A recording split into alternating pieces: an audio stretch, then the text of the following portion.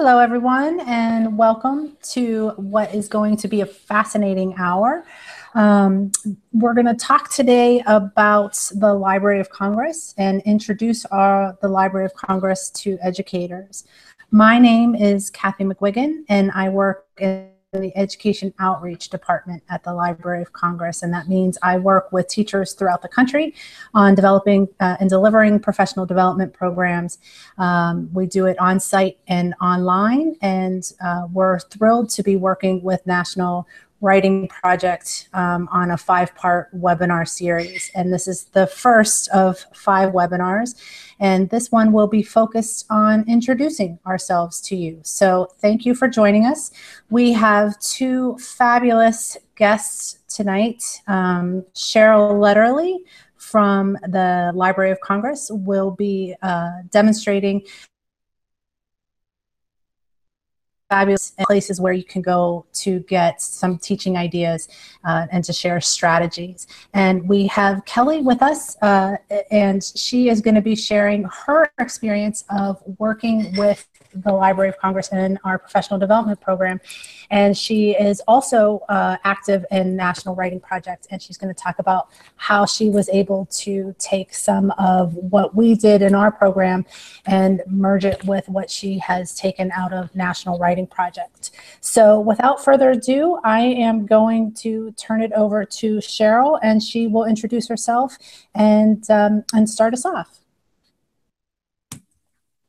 Thank you so much, Kathy.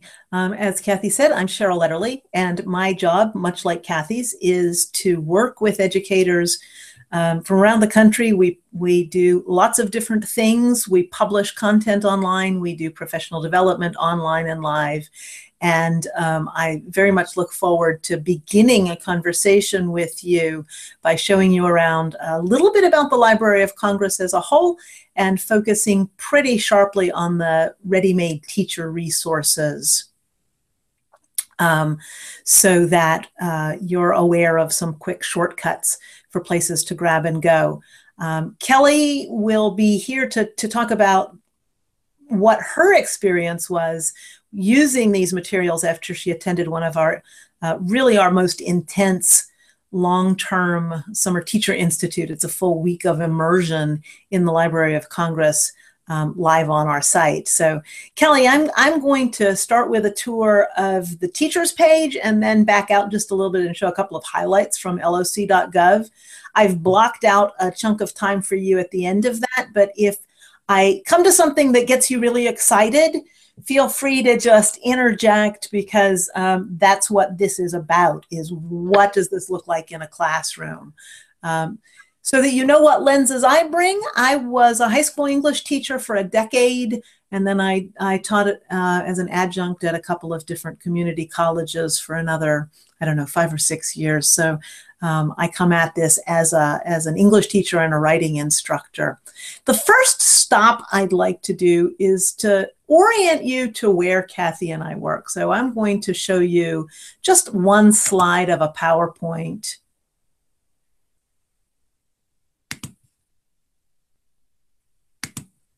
And let me bring this up larger.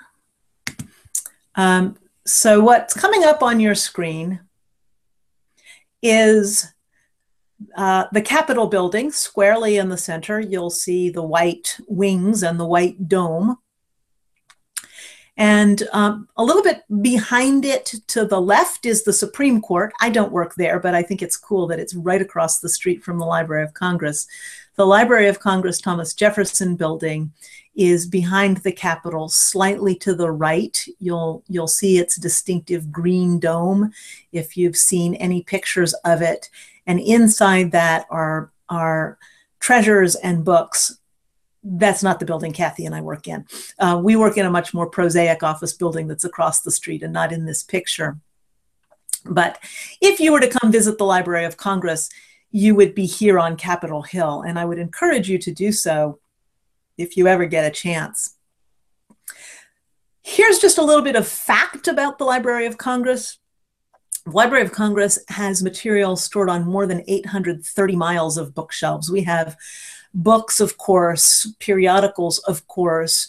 We also have recorded sound, including both music and voice. We have oral histories. I think some of the oldest ones we have were made with former slaves. And then we have very recent ones in, for example, the Veterans History Project. The library has more than 160 million items that it stores on those miles and miles of bookshelves. And that collection grows in a couple of different ways. It receives about 15,000 items a day through copyright deposit, and of those, it adds about 12,000 items to the collection.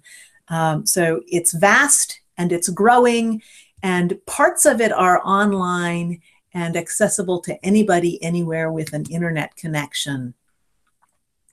What you should be seeing on screen now is that long distance access point. This is the library's homepage, loc.gov. I'll come back here and show you a couple of things, but for right now, I'm scrolling down and I'm aiming for the link for teachers. So this will take us to loc.gov/teachers. This is where Kathy and I work. A few highlights. I'm not going to click through everything that we have, but I do want to point out some highlights. Under the color blocks across the top, you'll see the Teaching with the Library of Congress blog. I would encourage you, if this is of interest, to subscribe to this blog, and we'll send it out to you. We publish usually a couple of times a week. It's a great way to keep up with current events. As you can see, we're doing another webinar coming soon called Books Go to War, bringing in one of the reference specialists to talk about American service editions of novels and other reading materials, but also other kinds of writing. For example, we have a teacher in residence. Her focus is on lower elementary, and she wrote about this gorgeous picture book, A Apple Pie. The good news is you don't need to wait for us to guess what it is that you want to read about. It is keyword searchable. You might see toward the upper left, I just typed in the search term multiple viewpoints.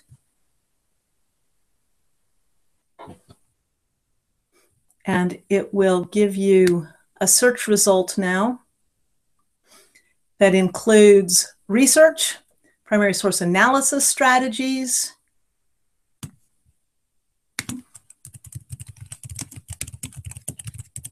multiple perspectives. Oh, I typed that wrong.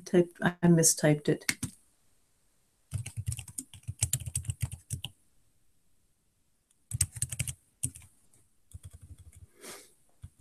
The problem with doing live web is you see all of my faults.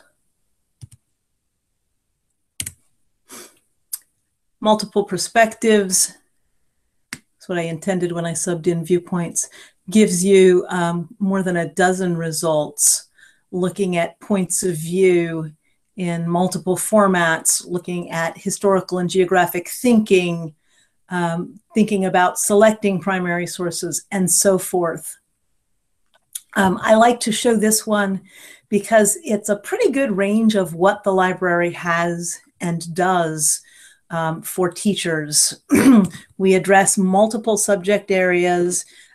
We have events live and online, and we publish materials that remain available for you. Can I jump in right here? Please do. So one of the things I love about using the resources is that it really helps the kids to get multiple perspectives. When we read a textbook, it feels sort of dry sometimes. And what the Library of Congress allows the kids to see is perspectives beyond the textbook. So we can corroborate based on what they're seeing with the actual stuff of history. And so it just makes it come alive, and to get those multiple perspectives is so important for them. And it gives them richer things to write about, richer things to talk about. So that's what I really love most about working with the materials.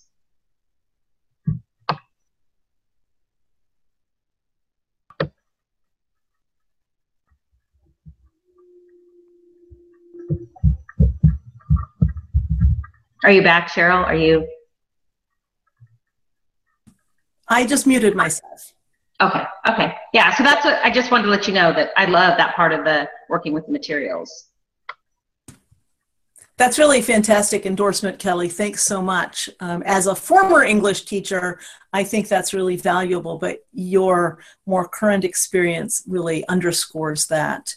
I'm going back to the teacher resources, and if you can't see it, somebody break in and let me know, Kathy or Kelly. A couple of things I'd like you to be aware of. One is right now you're participating in professional development, and I'm going to use this left navigation and just show you the scope and range. Two things, I'm going down to the section that says Learn with the Library of Congress.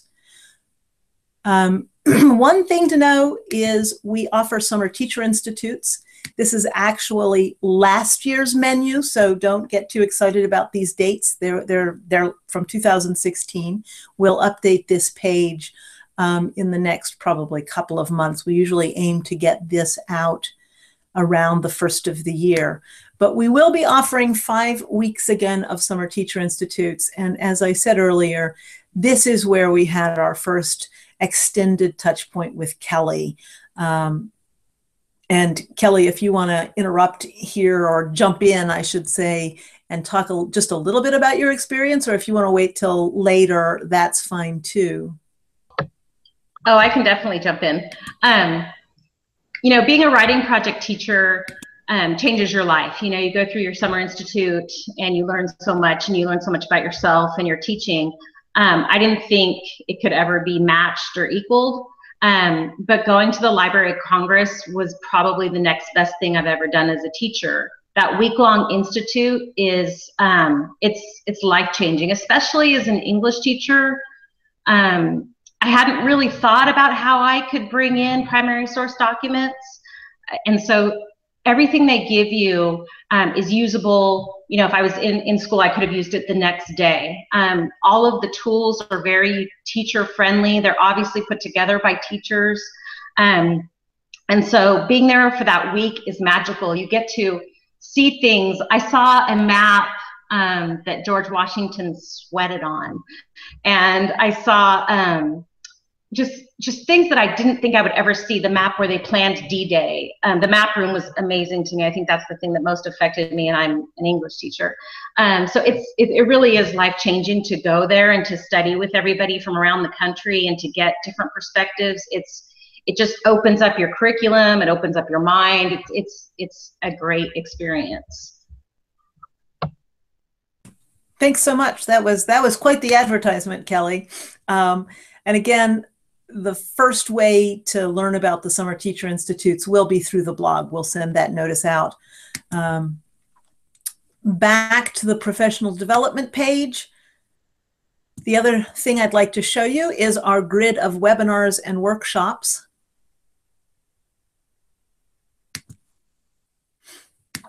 And you can see we have a lot going on here. The top one is the current event, this Introducing the Library of Congress with the National Writing Project. Next is Books Go to War, which we saw on the blog. Down at the bottom, there's a link to a webinar archives.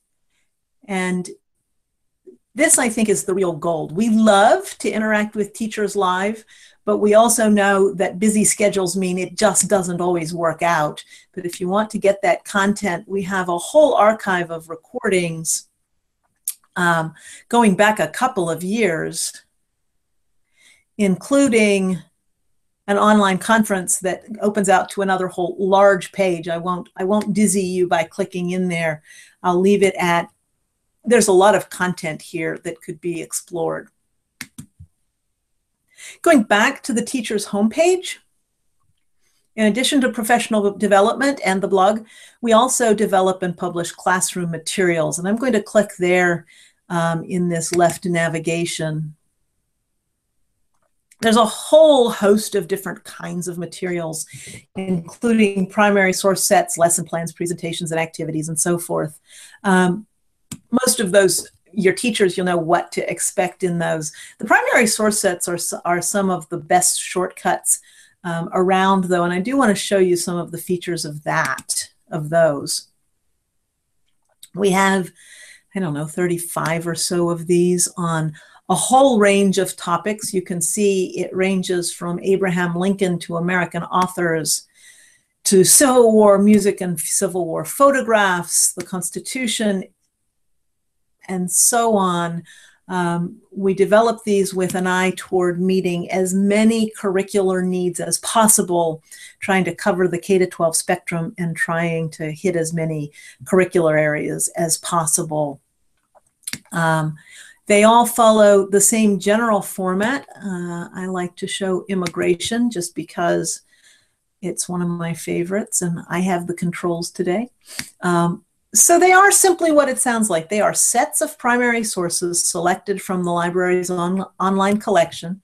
We select them with a careful scrutiny to make sure they, all of these are rights-free, can be used without any kind of worry in your classroom or publications in truth for the most part. Each one includes a link to the item itself online. So if I click on this immigrant map to North America, it comes up. If I click in the map, I can zoom in, I can move around, I can study detail, and I can really take a close-up look at this map. Kelly, you mentioned how much you like maps. And this is one example of how to get to them. Whoops, went a little too far there.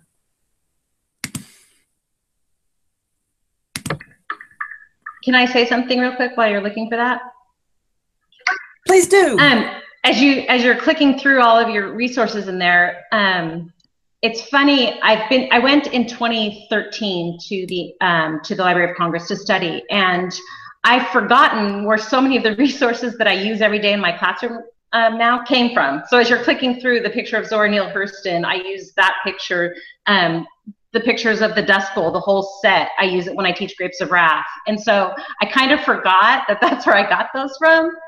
They've just become such a necessary part of how I teach everything now. There's always primary sources just kind of pushed in whenever I'm teaching a piece of literature. And so it makes it really easy to find the things I need, and it always brings me back to the Library of Congress because I know that's where I go to get my primary source documents. And then my students also participate in History Day.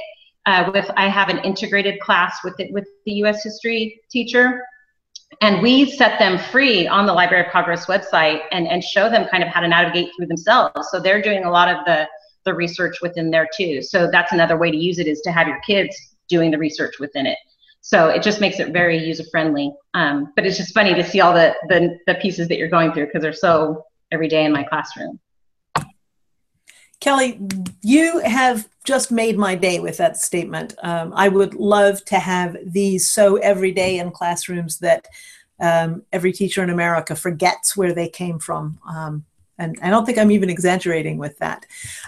So just scrolling through this, lest you think we focus on maps exclusively, there are maps, but there are also, you can see photographs. The box to the left in the top row now that's titled Emigrants Landing at Ellis Island is in fact a moving picture made by Thomas Edison. So wherever possible, we include as many formats as we can, including here kind of in the center of the row that's at the top now. The Americanese Wall is a political cartoon that's great for looking at symbols, talking about the conversations. We also have, as you can see, these census figures presented both in a map and then graphically. So we try, as I say, to get as many formats as we have that make sense for the topic. Every one of these, in addition to the primary sources, has a teacher's guide. Let's see if this PDF will open and display. And the teacher's guides, again, follow the same format, a brief historical background.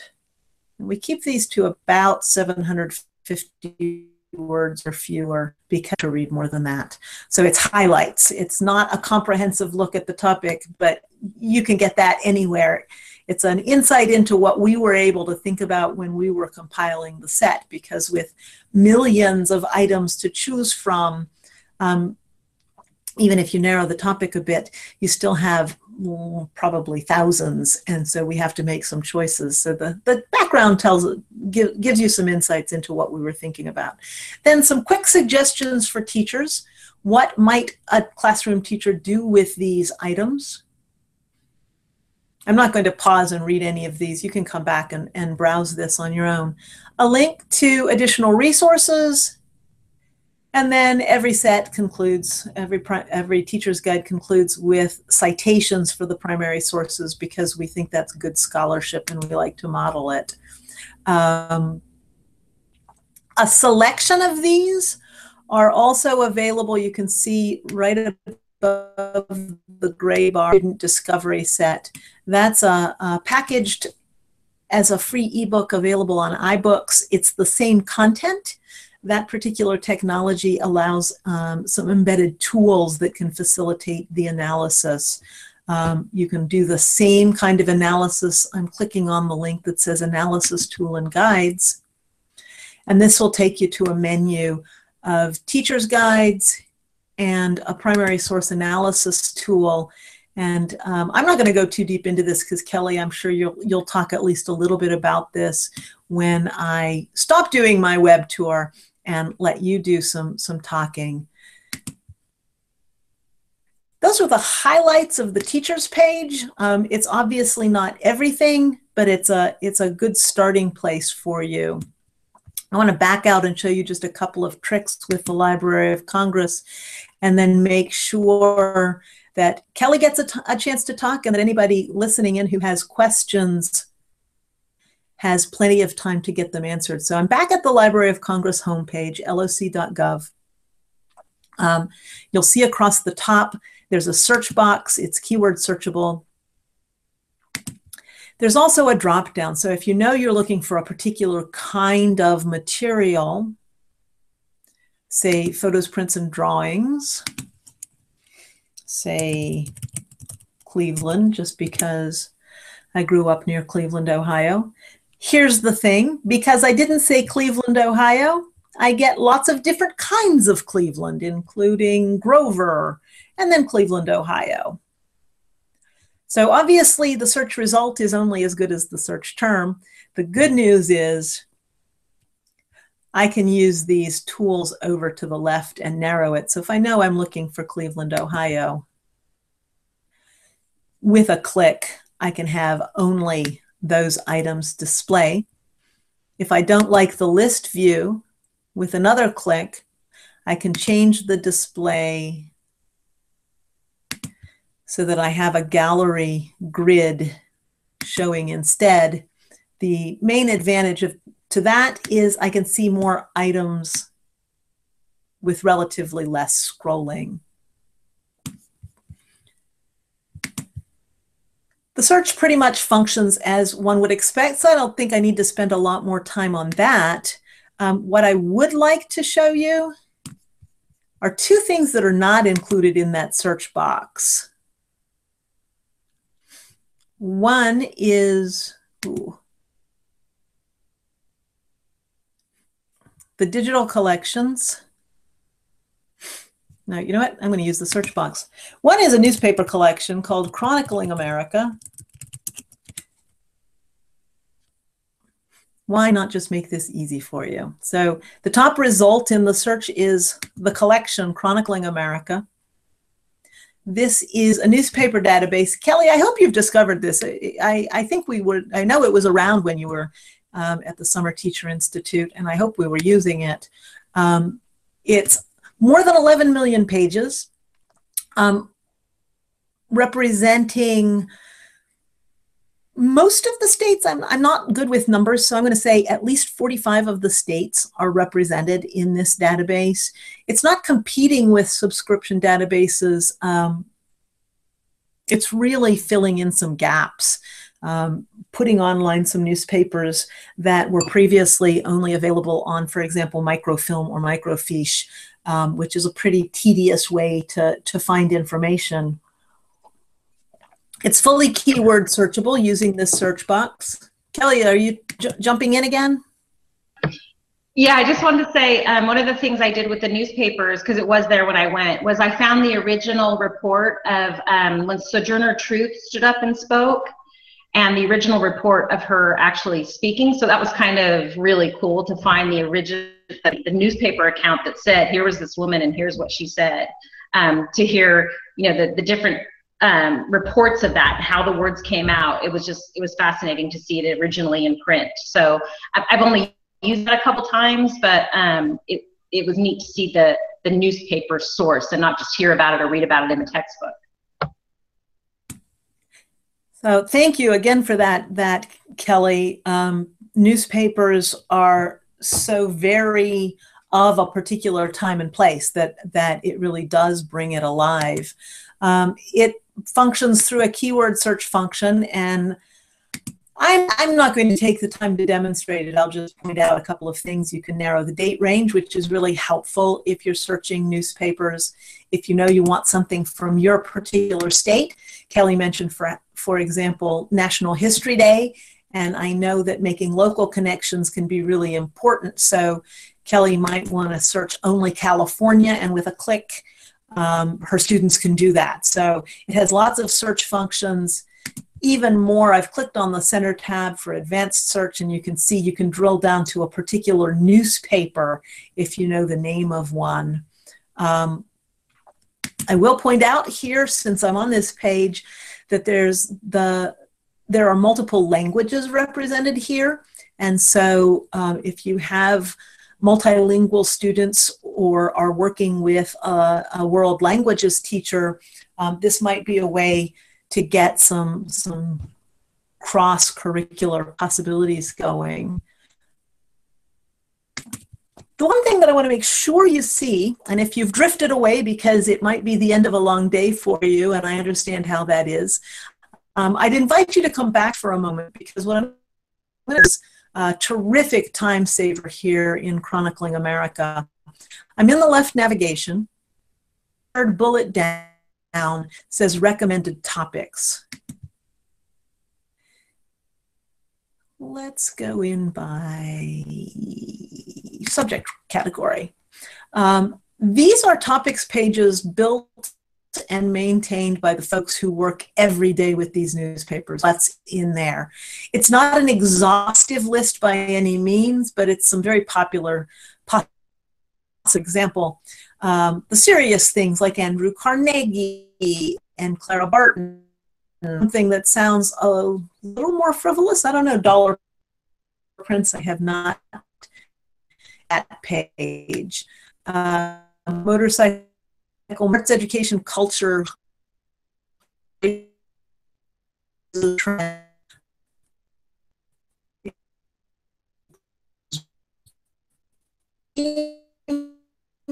In Greenwich Village.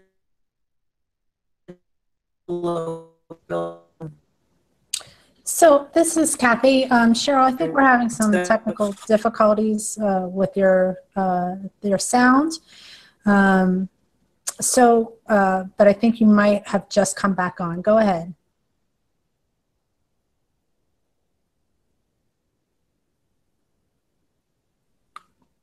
Okay. So give me 1 second. I'm going to pick up where Cheryl left off. Cheryl, are you there? Okay. Just give me 1 second.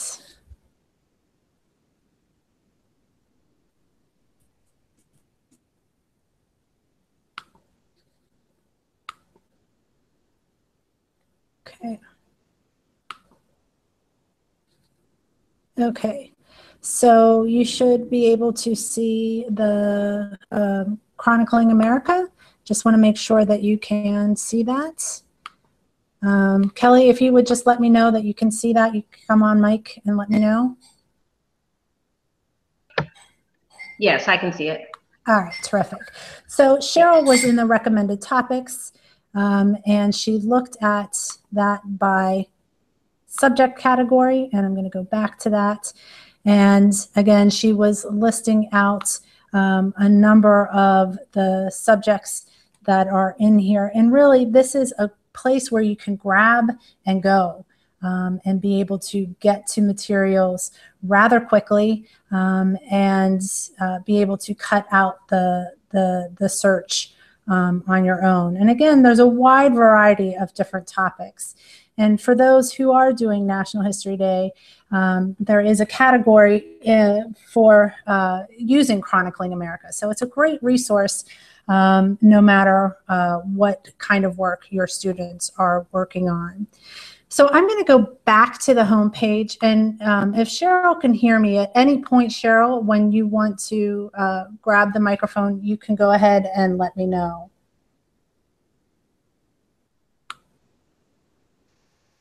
But I do not think that she is with us. Okay, so I am going to show you another area of interest for teachers. And I'm actually going to type in the URL, which is the World Digital Library, and that's wdl.org. And this is a project of national libraries from around the world. And the idea is to take what was what the Library of Congress had been doing for, since the early 90s and digitizing its materials. And this is a partnership with UNESCO, and it launched in 2009, and it works with national libraries and university libraries from around the world. And now there are over 15,000 items from these institutions that are housed in one place. And this project is actually housed at the Library of Congress, but as I said, it's a partnership between UNESCO and national libraries from around the world. The one thing that I want to point out in the World Digital Library, not only is the number of items smaller, but the materials themselves are closely curated. And I clicked on an image that is probably quite familiar. Their destitute pea picker. In the World Digital Library, the items themselves are, of course, of high resolution, but there is also curatorial information around the items. I also want to point out that the site is, you can listen to the page, and the site itself is available in 7 languages. So English, Spanish, French, Portuguese, Russian, Chinese, and Arabic.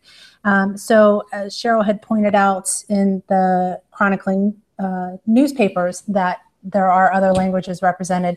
If you wanted to see this in Spanish, the entire site translates, and you'll be able to get all the information. The same with the audio portion of this. All of this material is hand translated, so it is not a Google translation. These are very high quality translations. But World Digital Library is a great place to go to get other resources. I'm going to pause and see if Cheryl is back on. I am. Kathy, it sounds like you have pretty much covered the rest of what I needed to say, though, so thank you very much. I've changed. You are welcome. I am going to stop my screen share, and you go ahead and do your screen share. I sure can. At this point, mostly, I want to just invite Kelly to tell us if there's anything that she finds particularly valuable that we haven't talked about yet. And I'm happy to fill in those gaps. But then I also want to protect the time for Kelly to talk a little bit more about her experiences. So Kelly, I'm going to mute myself and just ask, what do you find valuable that we maybe haven't shown yet? I'm trying to think of what you haven't shown. You went pretty quickly through the teacher resource tools, and I have found those to be very, very helpful because when I teach my integrated class, there's certain days where we're all together. So we'll have 66 kids in one classroom library environment. And the tools allow us, once we taught the kids how to use them, how to observe, how to reflect on that observation, like what are they thinking about that, and then to question more, to do further research. Once you teach the kids how to use those tools, they really are self-sufficient. So the first time we used it, I was really worried about whether or not the kids could do this on their own, and they just could. And as soon as you give the kids pictures or things to listen to, like you said, you have a very diverse collection of songs and video and even music from, you know, the old records and things like that. You're giving kids things to interact with. It's almost like a museum experience for them. They jump right into it. And so they don't need a lot of teacher right on top of them. And so that for me was one of the biggest things is just those tools that are provided and you learn about when you go for that week that really help the kids plan their writing and think about how to approach a document and things like that. Thanks, Kelly. Well, let me go back and show these then. So I jumped into the analysis tool, but let me walk you through again. So from loc.gov/teachers, going down this left navigation, you can just go right to using primary sources, which is a not very exciting but pretty clear about what it is heading. This is all the nuts and boltsy stuff, including tips on using primary sources, citing primary sources, English teacher with a library degree. I geek out over citations a bit. We have models in Chicago format, MLA, and APA formats. We're not trying to reproduce those 3 style manuals by any stretch. What we're trying to do is provide some models for the kinds of materials most often found on the library's website. And then going back to this top navigation, the teacher's guides and analysis tool. Kelly talked about the analysis tool, about the process her students go through, and her own concerns about what her students would do when they were given these objects, because it's a pretty sophisticated process, very different from reading a textbook, I would say, to extract information from, say, a photograph or a map or a video, for example. And in history, my teaching partner always talks about how she wants them to be thinking like historians. And so these tools kind of allow them to do that. They're very much more active participants in, you know, with the new Common Core standards, we make claims and then we provide evidence. And this kind of works as the perfect tool to do that with. You know, with textbooks, they're told what the information is. With this, you know, with these visual elements or with the listening, they have to make claims on their own, and then they have to back it up with the pieces of evidence they're looking at. So it's just a whole different way of thinking about source material that you get with those tools. And I know those tools, you said they're kind of boring to go through them, but I think as a teacher, that's the stuff that makes it so much easier for us, is that they're all provided there and we don't have to be reinventing the graphic organizers or thinking about, okay, what am I going to have a kid do with this picture once they have it in front of them? So those tools are very, very helpful. Fantastic. Thanks for that, Kelly. I just meant by not exciting, it's not the first place you click necessarily. So let me just show you some of the features of this primary source analysis tool. I'm using the online version because we're online. There's also a PDF if you want to give your students a print version, and sometimes that's just easier. But the online version has embedded question sets. So since Kelly's fond of maps, I'm going to use the format maps. And by clicking on, you can see this little question mark icon in each of the black bars with the big verbs, observe, reflect, and question. And if I click on this, you can see a pop-up question, describe what you see. And I can arrow through the prompts, what do you notice first, and so on. And those are embedded for the different big verbs. How do you think this map was made, for example? How does it compare to current maps of this place? So getting into the reflect gets into those deeper thinking skills. Observe is really just observing and describing. What size and shape is the map, for example? Let me back out just a little bit and point out that as a teacher, you can get all of the prompts in one place here in the teacher's guides. I'm going to show you the maps one just to keep it consistent with what we've already looked at. I can make this just a little bit bigger. You'll see the same questions that we were just arrowing through using the icon. Describe what you see. What size and shape is the map? How does this map compare to current maps of this place? So it's the same content, just in a print-friendly format.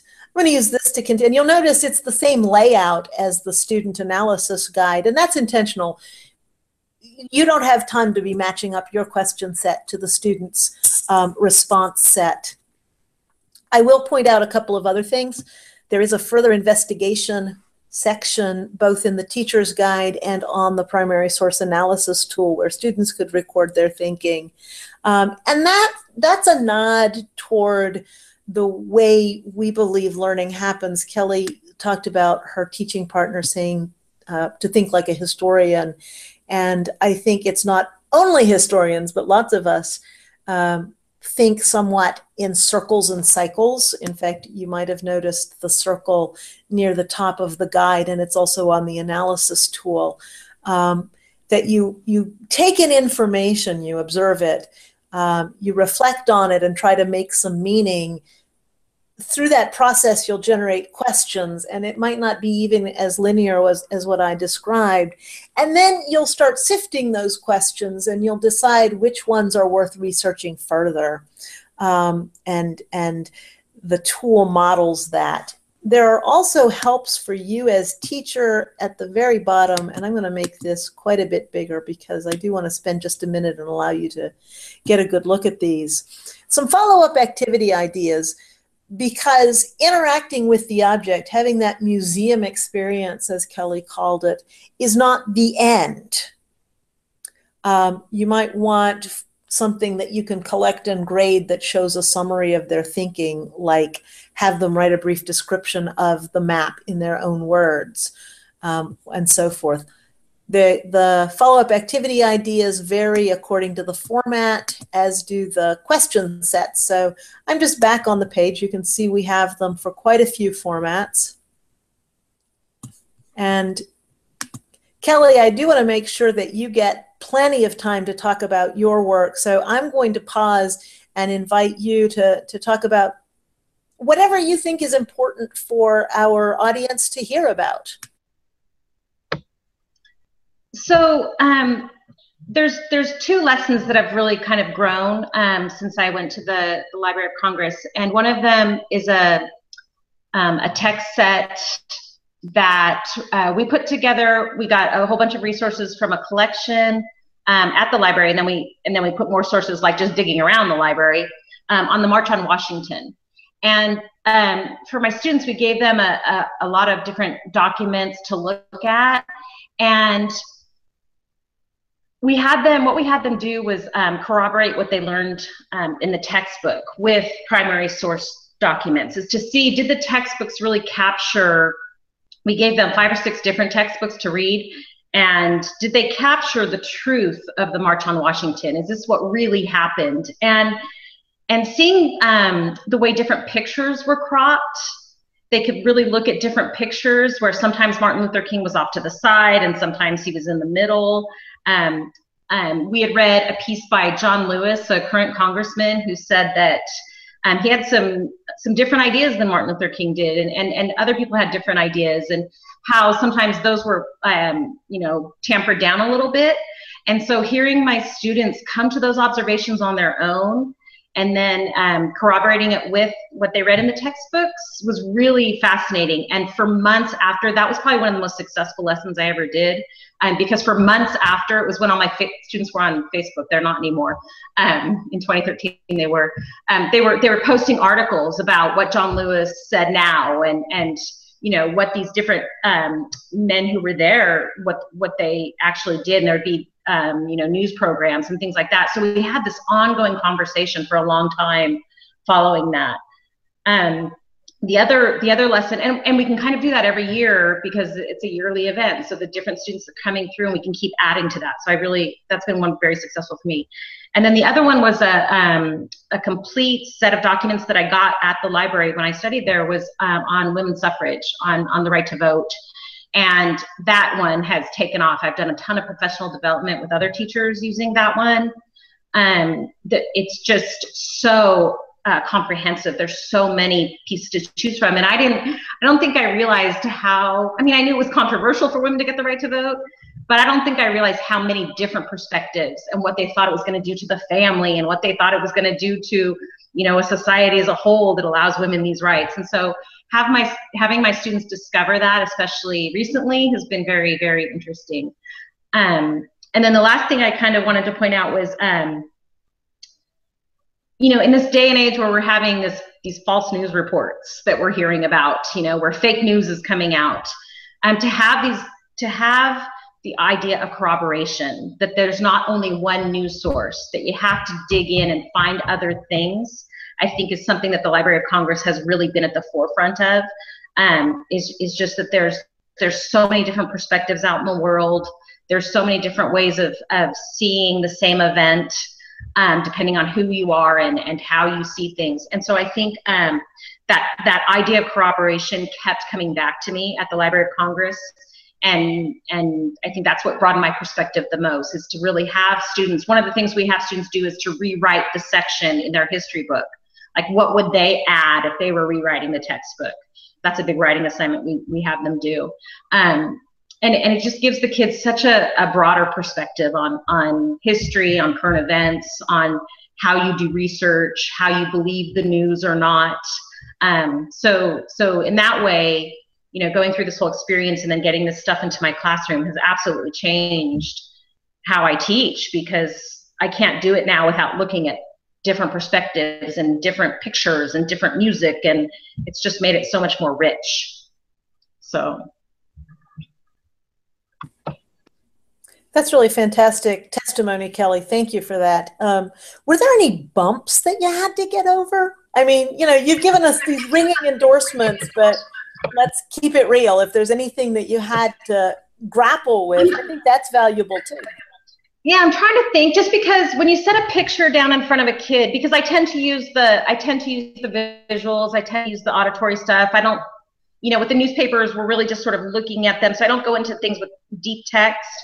The kids find the things very accessible, and so I haven't run into a ton of roadblocks, just because they're so different and novel than what we typically do in reading the dense stuff, that I haven't hit a ton of roadblocks. And if I do, if something sort of doesn't work, I just kind of, back out of it. But really, I'm trying to think of a time when it just, I floundered. There's times when the kids get way off on a tangent that doesn't quite work, and I have to keep bringing them back. That's the only time where they start to see, the conspiracy theories or something with the sources. But that's not real. That doesn't happen a lot. I really, finding the stuff in the Library of Congress is tough sometimes, because there's just a million documents, literally. But really, it's not finding the things, but sometimes I just hit Google, Library of Congress, and Zora Neale Hurston, or there's just ways around it sometimes when I can't find exactly what I'm looking for within the site. But even then, I can kind of back out and use those search engines, and so it sort of works. Yeah, so Kelly, this is Kathy. I have a question about what are some other places that your students go to get resources, or that you and your partner teacher go to get resources? So just there's museums in Sacramento that have come and presented to us. I don't know their exact name because she's the one who put it all together. So we go to the archives in Sacramento because we have that resource right downtown. So when we're doing History Day, they go there. Just online at our we have a good library at our school, so they use the library. But really for History Day, we try to keep them, because we're talking about credible news sources and things like that. And I feel like the Library of Congress is curated. It kind of keeps that level of, we know these are valid documents. We know that these aren't doctored in any sort of way. So we really like to look for that Library of Congress, because you can find these things in a lot of different places. But when you have that Library of Congress tag along with it, it just feels more authentic, and the kids don't have to worry as much about, really looking, is this valid? Is this, is it doctored? Is it something like that? So you feel like you're in a more curated place with the Library of Congress. Great, thank you. So this is Cheryl again with one more question. Since we are here under the auspices of the National Writing Project, I'd really love to know what, if any, effect this has on your students' writing. How does it play in that, please? So I touched on it a little bit earlier, but what we do now when we have kids look at a set of documents is we'll give them a guiding question, a writing prompt. For like, I was looking at for my March on Washington questions that we gave the kids. It was something like, what's the true story of the March on Washington, or what is often left out? Let me look right here. It says, what was the relationship between the media, the crowd, and the leadership that day? So we'll give them a guiding question, and then we just let them sink into the documents for a while and do the observations, the reflections. And then at the end, they usually write some sort of argumentative piece where they're using these resources as evidence for their claims. And so it's very much that analytical type of writing, that research report type of writing that we're having students do in preparation for college. I also work with the College Ready Writers program within the National Writing Project. And that's what the CRWP has kids doing too, is really looking at source material. It teaches them to articulate and how to work with a picture, how to write about that picture. Because it's different than writing, quoting from something. You're having to describe a picture. And so it's teaching kids to be more succinct in their language, more concise. It just gives them such a broader well to draw from in terms of how do we talk about material.